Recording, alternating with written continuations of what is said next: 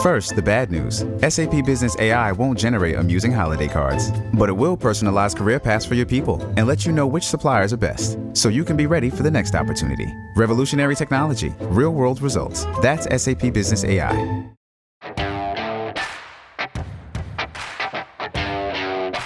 You're listening to Most Innovative Companies. I'm Josh Christensen. On today's episode, we have another panel from the Fast Company Innovation Festival this past fall. This discussion is titled The Outlook for 2023 with Ken Chenault and Penny Pritzker. Enjoy. Good morning, everyone. Welcome to the session, The Outlook for 2023 with Ken Chenault and Penny Pritzker. We are keeping things fast and furious here. I know we just wrapped up another session. Quick introductions. They don't really need much of them, these two. Penny Pritzker is a serial business builder. She has started 7 businesses. She has invested in many others. She was President Obama's Commerce Secretary. And there's a whole bunch of other things I could tell you about, but we're just going to get to Ken. Ken Chenault was the former chairman and CEO of American Express. He is the managing director of the venture capital firm General Catalyst. He is on the board of our previous panelist Brian Chesky's company, Airbnb. Let's get into it. I'm going to start with a question. I'll start with you, Ken. Let's compare and contrast 2008 and 2022, and really even the last couple of years. These are tumultuous periods. What do these periods have in common? How do they differ? What does this portend for the future? So I think if I look at the current situation, the reality is we are nowhere close to the financial crisis in 2008.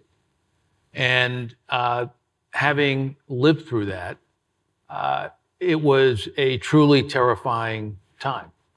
And I know Brian was up earlier, and one of the things I said to Brian is, as I think he mentioned, is that you really are defined by a crisis. And the other thing, in fact, I said to Brian is, understand if you don't get through the crisis, in essence, you're going to lose your privilege to lead. Not that the board is going to fire you, but in fact, the reality is the organization is going to lose faith. And that's just the reality of leadership. And as I think Brian said, it takes courage, which he really exhibited to manage through the crisis. But if I think about 2008, and Penny certainly knows this well, is companies didn't have really strong balance sheets. I mean, it was a real issue. Second is from a liquidity standpoint, it was a real problem. The economy had slowed down tremendously. And the lack of access, frankly, to funding was a real concern. So just to give you a sense is when one of the things I said to the entire organization, and one of the things I believe, which is sort of my leadership mantra, is the role of a leader is to define reality and give hope. And it sounds simple. I think about those words every day. It is really hard to figure out what the reality is. And then what are the concrete reasons to have hope?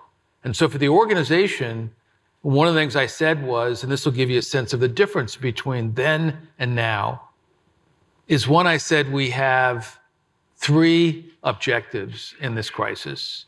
One is to stay liquid.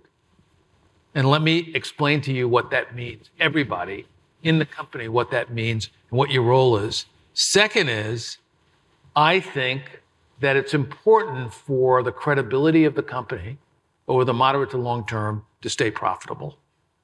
And the third, and this was the most controversial with respect to investor analysts, I said, we're going to selectively invest in the business.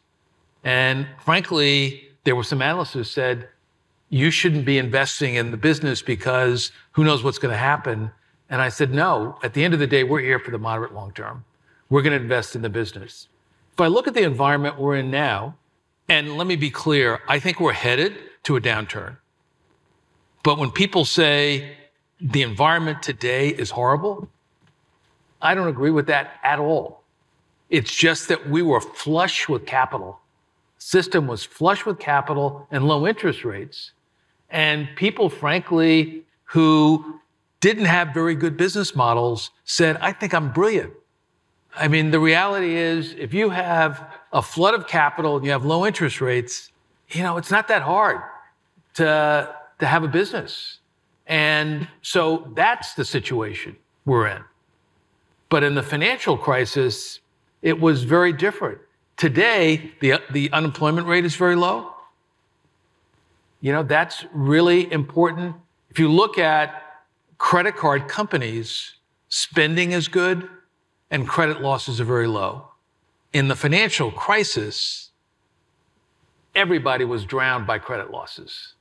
It's a fundamental difference. But the concern I have about today is we have a class of companies that, in fact, have been gorging over capital, and that's a real concern, and I think are going to hit the wall. And I think, secondly, it feels like we're headed in a slower downturn, and it's not clear to me what the pathway forward to really get the economy in better shape. We can talk about that later, but let me hand it over to Penny. I think I would build on what Ken said, and I love your definition of leadership during a crisis, around defining reality and clarifying why you should have hope. And I think that this is very different. Our financial system is not at risk. Right. Our financial system was at risk. I mean, think about the United States of America's financial system was really in real trouble. Yeah, it's a matter of days. In a matter of days. And the day that I was on a call with, President-elect then Obama and a number of his advisors, and you realize, oh my God, you could be presiding over the implosion of the American financial system. So it was a very different time. Having said that, we're dealing with a set of unknown circumstances today that we've not navigated before. And I just want to talk about a few, because I think that we have to think about this as there's big long-term implications. Our supply chains are completely messed up. Absolutely. And I don't care what business you're in or you think you're in, you are affected by that. Even if you're a purely digital SaaS company, you are affected by that because of the silicon issues, let alone everything else. But we're also, what does that mean? We're moving from, when I went to business school, a just-in-time, Kanban system was state-of-the-art. We perfected that over the last decades of just-in-time inventory. We are now moving to resiliency in inventory and security in inventory. And that is a very expensive and costly transition that is not going to be solved in a year or two. That is moving your supply chain closer. That's making it more diverse. That requires a lot of investment in inventory, changes of locale, and capital investment. That trend is with us, I think, for a while until we settle down. The war in Europe is something, we haven't seen war in Europe in 70 years. And it feels like it's very far away, and you might as well think about it as it's right in our backyard because of the implications for food and fuel. Mm-hmm. And what's going to go on in Europe this winter, and Putin just announcing he's going to recruit more soldiers, right, and double down. 300,000. Yeah, we don't know what that means. But what we know it means is greater uncertainty in the world, and that's going to impact all of us. And then you add on top of it, the good news is we have low unemployment. The consequence of that, though, is we have very high wage inflation, which is positive because it's meeting the moment, and yet it's affecting everybody's operating costs. And so you're going to see an implication in everybody's business in terms of margins are going to get squeezed. And so the implications of all of this is we have to manage our businesses differently than we have. Yes, capital we've lived for the last 12 years since the great financial crisis with zero interest rates in all intents purposes. And we're flush with money. And the money supply is massive. The Fed is now pulling in the money supply at a rate of $95 billion a month. So think about taking $1 trillion out of the economy, over the next 12 months. That's a lot of money. And they're going to raise rates to be higher than the rate of core inflation. So we're in for managing in a time that we've not seen in 40 years in this country in terms of inflation.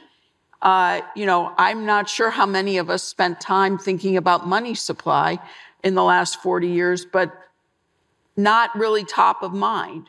And so it's a different time to be a leader. And exactly how we're going to come out of it, it's not clear. But having said that, it's a real opportunity for leaders to shine. And I believe that great companies will come out, existing companies will rise because if they are wise and take a long-term perspective and are smart. And I think a lot of marginal businesses that got capital are going to go away. One thing I would just add, Penny, and that was really terrific, is I think this is a tremendous time in the right way to start a company. If you look at some of the best companies, they actually were started during a crisis or a product.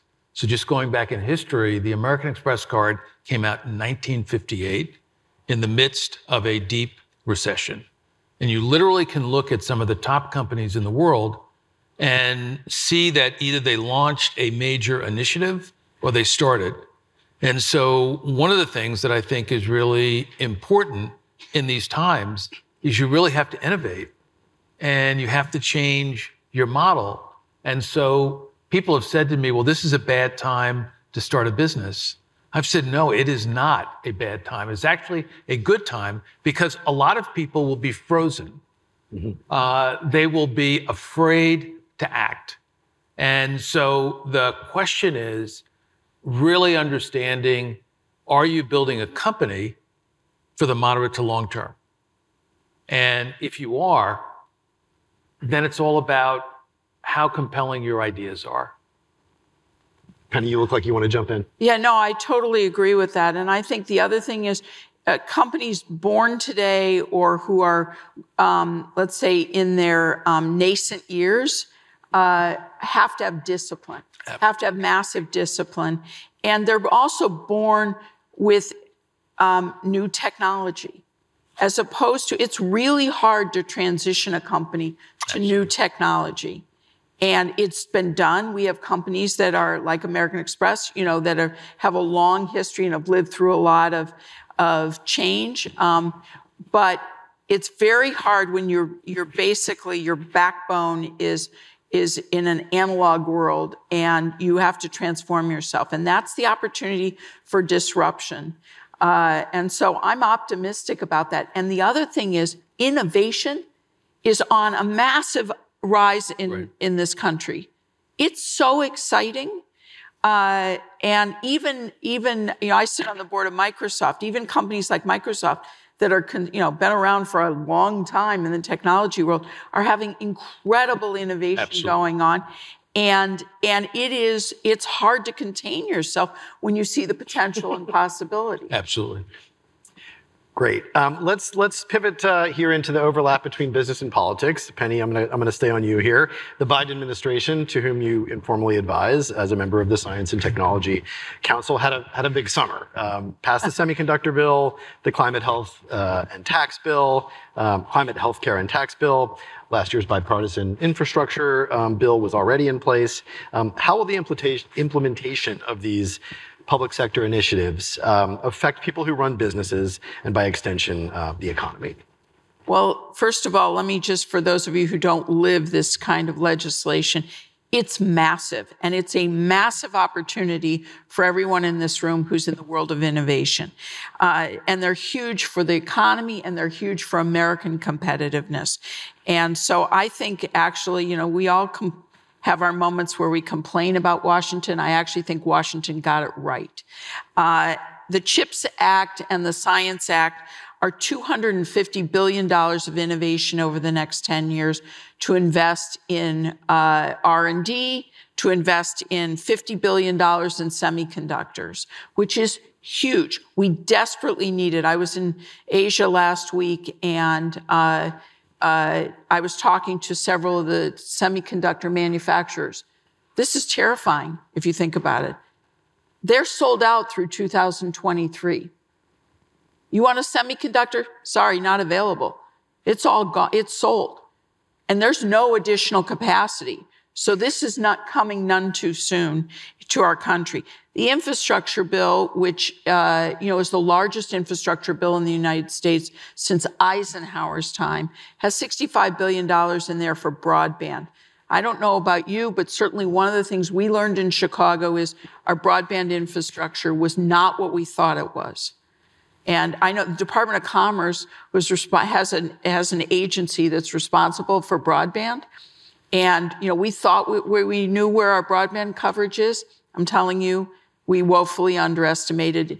We knew we had issues in the rural America. We have issues in downtown cities, in urban America, in terms of broadband coverage. Coverage in a school or coverage in the library is not sufficient. Every home needs to have broadband, high-speed broadband access.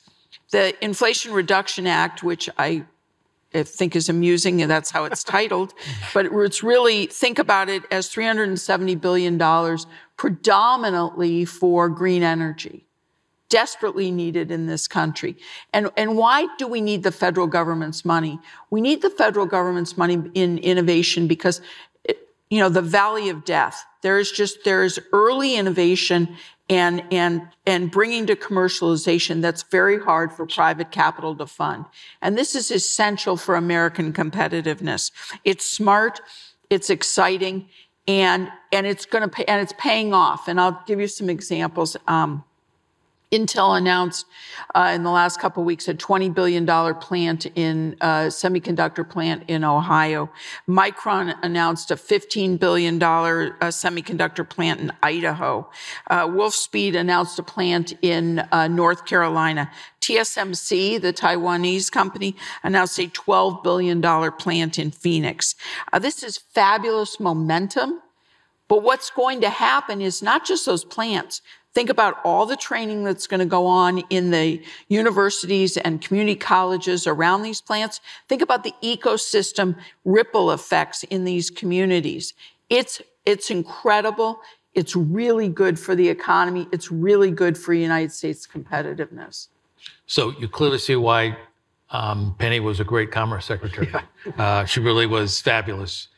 Let me just add that I think one of the things that people should be looking at, particularly those who are starting up businesses, is what are going to be some of the needs. So you just think about, for example, I know we'll get into this, workforce.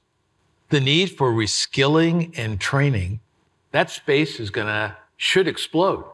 There should be a great deal of innovation around there, and there are countless areas. So what is important is this is really the pieces of legislation are transforming.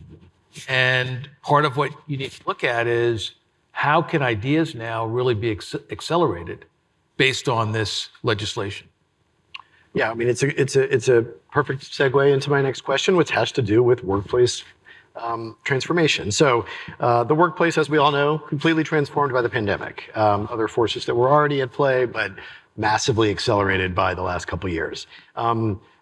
The part of this that tends to get the most press and attention is the effect on the professional class. But the working class, who couldn't pivot to Zoom, were ravaged by the pandemic. So Ken, let's start with you. What have we learned during this transformation? What are the challenges and opportunities that it presents? Well, I think clearly, as we all know, this was really a question of shining a very bright light on the impact of the haves and the have-nots. And it really was a tale of two cities. It was interesting and I understand it, but, people who were affluent were talking about, this is unbelievable to spend time with family. It's just been great. And so there were parts of it for me that were absolutely fantastic. But if you think about a low-income person or a single mother with children, it was hell. It was really just ripped them apart. And so the implications for the workforce are very significant. I think Brian mentioned Vivek Murthy, who's the Surgeon General, and I know in my conversations with him, one of the things he's concerned about is loneliness, but also he thinks there's going to be an avalanche of mental illness. And so the question is, what can companies do? How can they not only help in the reskilling and training of people, but how are they going to help them from a mental illness standpoint is pretty fundamental. So how do you reimagine the workplace?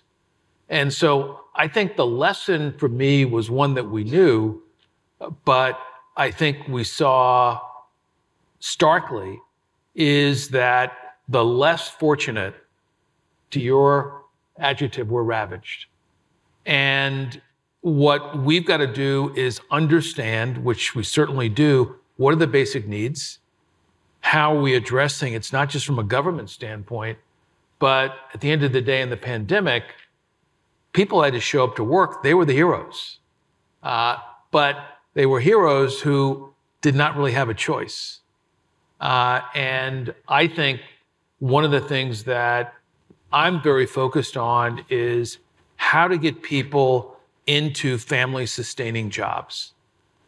Because one of the things that I believe politically is the average worker or low-income worker doesn't see people fighting for them. And I think almost everything we do should be through the lens of how do we create meaningful jobs? How do we give people career pathing opportunities? And I think what we've got to focus on, there is a tremendous correlation between physical and mental well-being. That should be an incentive for companies. We look at the skyrocketing insurance costs. And so that clearly tells you we need more focus on prevention and how we do that. So I think that there are a lot of nodes that need to be connected relative to the workforce. But I think, one of the things we're all struggling with is how to create a culture and community for people going forward. So I'm not on one extreme of saying everybody should come to work or everyone should work virtual. But the reality is we need to figure out how we're going to create a sense of community and culture in our companies. And that's an area where I'm not seeing enough innovation. And I think we've got to innovate in this area. And I believe there are tremendous opportunities. But part of what we have to do is redefine what the workplace is. It's not just coming 5 days a week, but the workplace ultimately should be about how do you create a community? How do you build a culture? And how do you do it in a personal way? I think that's going to be very important. First, the bad news. SAP Business AI won't help you generate cubist versions of your family's holiday photos. But it will help you understand which supplier is best to help you roll out your plant-based packaging in Southeast Asia, or identify the training your junior project manager needs to rise up the ranks, and automate repetitive tasks while you focus on big innovations, so you can be ready for the next opportunity. Revolutionary technology, real-world results. That's SAP Business AI. I really concur with what Ken has said. I mean, I think early on and throughout the pandemic, what we learned is that we have huge holes in our social safety net, both the formal social safety net and the informal social safety net. And that is just, and the people who paid the price were those people who were most in need and most vulnerable for the most part. And that's just, and I saw it firsthand in Illinois. I ran the Illinois COVID Relief Fund. My brother who's the governor, asked me to create it, and then, we were the early interventions before the federal government arrived, and it was awful, just awful. But in terms of work, I think, what did we learn in terms of work? I think we learned that hybrid work can work, and that technology is essential. We've accelerated our use of technology, but it's not a panacea. Not at all. It's got real issues. And hybrid doesn't foster sustainable collaboration or community. It fosters tactical execution. And we all prided ourselves on early on the productivity, but there was a price for that. The other part that I don't think we focused enough on is there's a lot of work that's apprenticeship. You learn by watching and seeing someone else do something. And particularly in services work, and as a lawyer, as an investment banker, as an investor, even as a manager and leader of a business. And a lot gets lost when it's that kind of just on-screen engagement. I think we also learned it's hard to manage. It's very hard to manage a hybrid environment because it's hard to understand the two sides of the coin. One is productivity, and the other side is burnout. There's real burnout. We carry these devices around, large and small devices. They're with us everywhere, all the time, 24/7. When am I on? When am I off? When am I on socially because I want to be social or collaborative?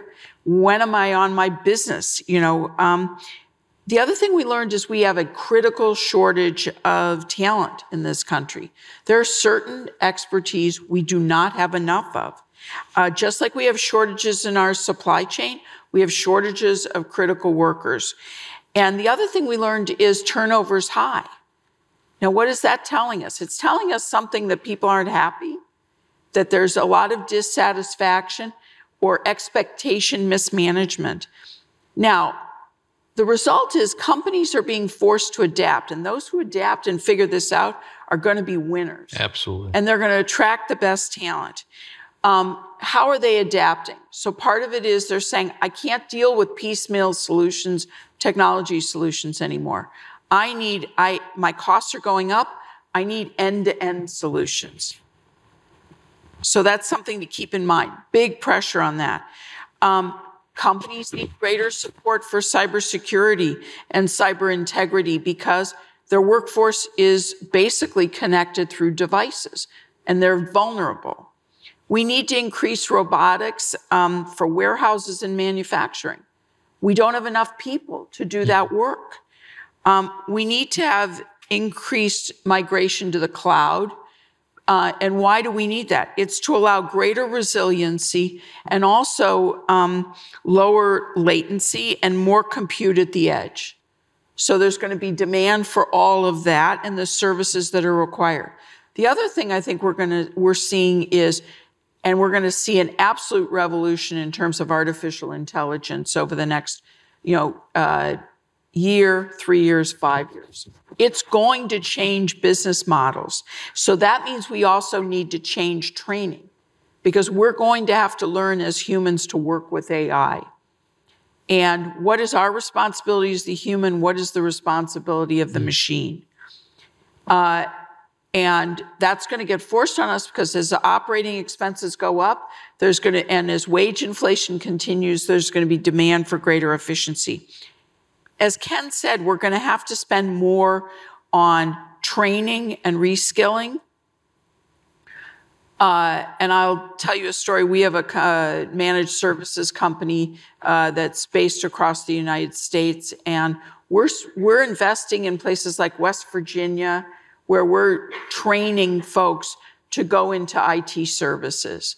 And demand for coal jobs is way down. Need for IT services way up. We're helping folks, totally move their jobs, their skills and capabilities 180 degrees. And the final thing that Ken said that I think we really need to focus on is mental health. Mental health in schools, mental health in jobs, mental health in communities writ large.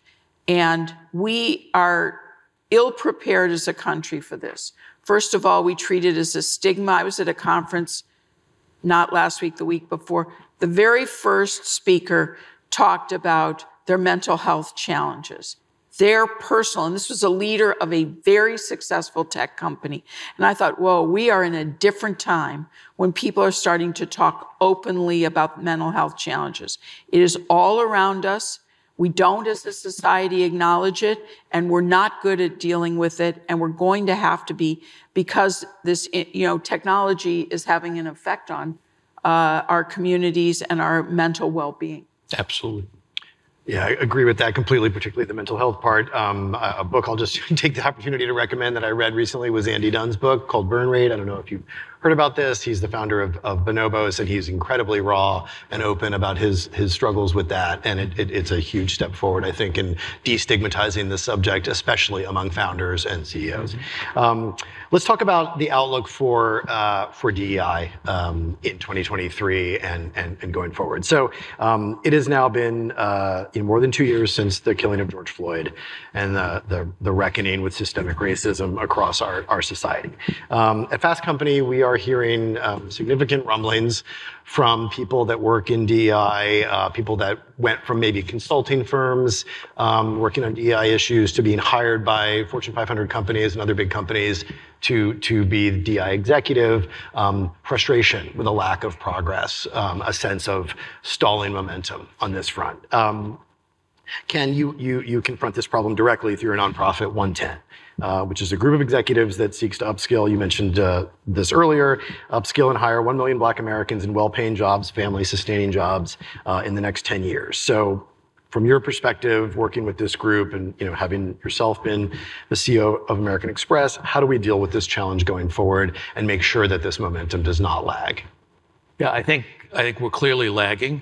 I remember a number of interviews I did post the murder of George Floyd, and the corporate community was really trying to move forward.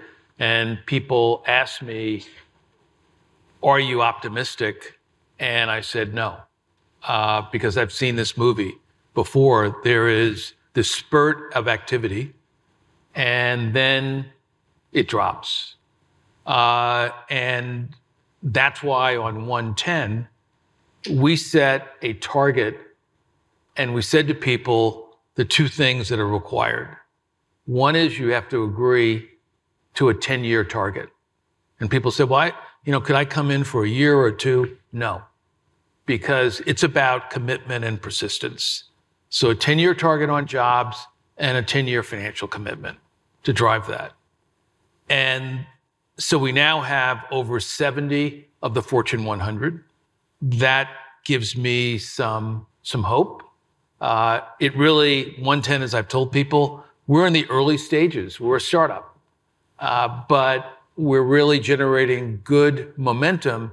And one of the key things we're focused on is it's 1 million jobs for Black Americans who do not have a 4-year college degree or did not finish college, because that's the population that's really critical. And what we've also said is, and Penny was a real champion of this when she was Secretary of Commerce, is we got to move to a skills first focus rather than this requirement that you have a 4-year college degree. Now, let me be clear. I'm all for people going to college, but you shouldn't have to go to college to have a family sustaining job, to have a career path. A 4-year degree should not be a barrier because there's talent out there.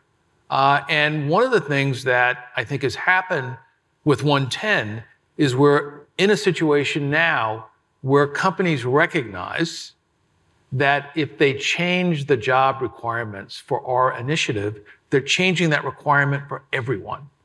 So if you think about in our country, it's either win-lose. This is a situation where just as you would in a marketing effort say, I want to focus on a customer segment, but what I hope is that it's going to have broad appeal. Well, that's exactly what is happening with 110 is it's not only going to impact, I think, Black Americans in a major way, but it's going to impact everyone in the workforce because it's going to open up more opportunity. The key thing, I think, as we think about DEI, and I'll just give a few headlines and talk about woke. At the end of the day, I'm very, very concerned with the indiscriminate use of the term wokeism. I don't really know what that means. It covers everything, but you talk about the ultimate in cancel culture. It is to say it's woke. So, I was interviewing someone for a major job. I said, I'm just concerned about what wokeism is. And I said, what is it? Help me understand. Said, well, I don't like to feel guilty about things. And I said, boy, you're really not human. If you're telling me you don't feel guilty about anything, or you don't have compassion, or you don't have understanding. And many of you don't know that one of the famous periods in modern American history was the McCarthy era. And the smear tactic used was you're red. And it covered everything. And I would just tell you, no matter what your political philosophies are, don't stifle the debate. Don't stifle people saying, I want to talk about various issues. And one of the things in your companies, I'm really telling people, I just don't want to use the term woke because you can't define what it is, and it covers everything. But it goes back to, if we want a society where everyone feels that they can have an opportunity, we've got to understand the importance of having a healthy society. And that's one of the reasons why companies should play such an important role in DEI. But since we just have a few minutes left, I want to let Penny say your piece. Well, first of all, I want to say, Ken has been a real champion and leader for all of us and mentor to all of us. And we're really lucky to have him in that position because he's extremely thoughtful. So I just want a major shout out, Ken, to you and your leadership. But I could not agree with you more. I mean, I'll tell you, my experience, I've been a professional now for almost, 40 years. And really the first time I worked in a diverse workforce was when I worked in the Obama administration. And it was the first time I went into a meeting where there were as many men as there were women in the room. There were people of all different backgrounds. And we made better recommendations and had better conversations, and they were more thorough because of that diversity in the room. And I hate to say it, I went my career and a lot of, where I was often the only woman in the room or one of two. And there was otherwise the diversity, as I used to say to some of my colleagues, I don't get it. Diversity seems to be a blue shirt in this room. So to me, until you experience that, you don't know it. And that's one thing I want to say. Two is that, and once you've experienced the power of diversity, you don't go back. You do not go back because you recognize you're smarter, you're more thoughtful. And I know that all the data shows better outcomes, but until you experience it, and I think that's part of what has to happen. In Chicago, our population is a third African American, a third Latinx, and a third white and Asian. If we don't have diverse workforce in Chicago, where are we going to find the people to do things? So the other thing that is a reality is we have to look at, I look at this room, it's phenomenal. It's phenomenal who's in this room, the diversity in this room. It's important that companies embrace the place that they're creating. And this goes to culture and goes to, I keep saying to our HR folks, don't give me a DEI policy. That's our people policy. It needs to be part and interwoven into how you live every day and how you, as a business leader and as a company executive, show up every day. And we're all learning. I mean, I have a ton to learn, and I am embrace that. But I think that we have to, and I see it. I see people moving beyond, but it has to be sustained. And that's why what Ken is doing is so important. He's saying, no, you can't be in my club. You can't be in my group if you're not going to have a sustained effort and a sustained commitment. And that's absolutely essential. Yeah, and I would just say it's really important, no matter what stage your company is at, that you're institutionalizing this commitment and you're giving both the business rationale, but also the people rationale, that we want to be in an environment where everyone feels that they have opportunity. And I think what's important, I'll just say at American Express, one of the things I'm very proud of is that we really started our effort in earnest in the late 80s. And in our senior jobs, one of always the question that I would ask people would be, what's your commitment? And show me what you've been able to do.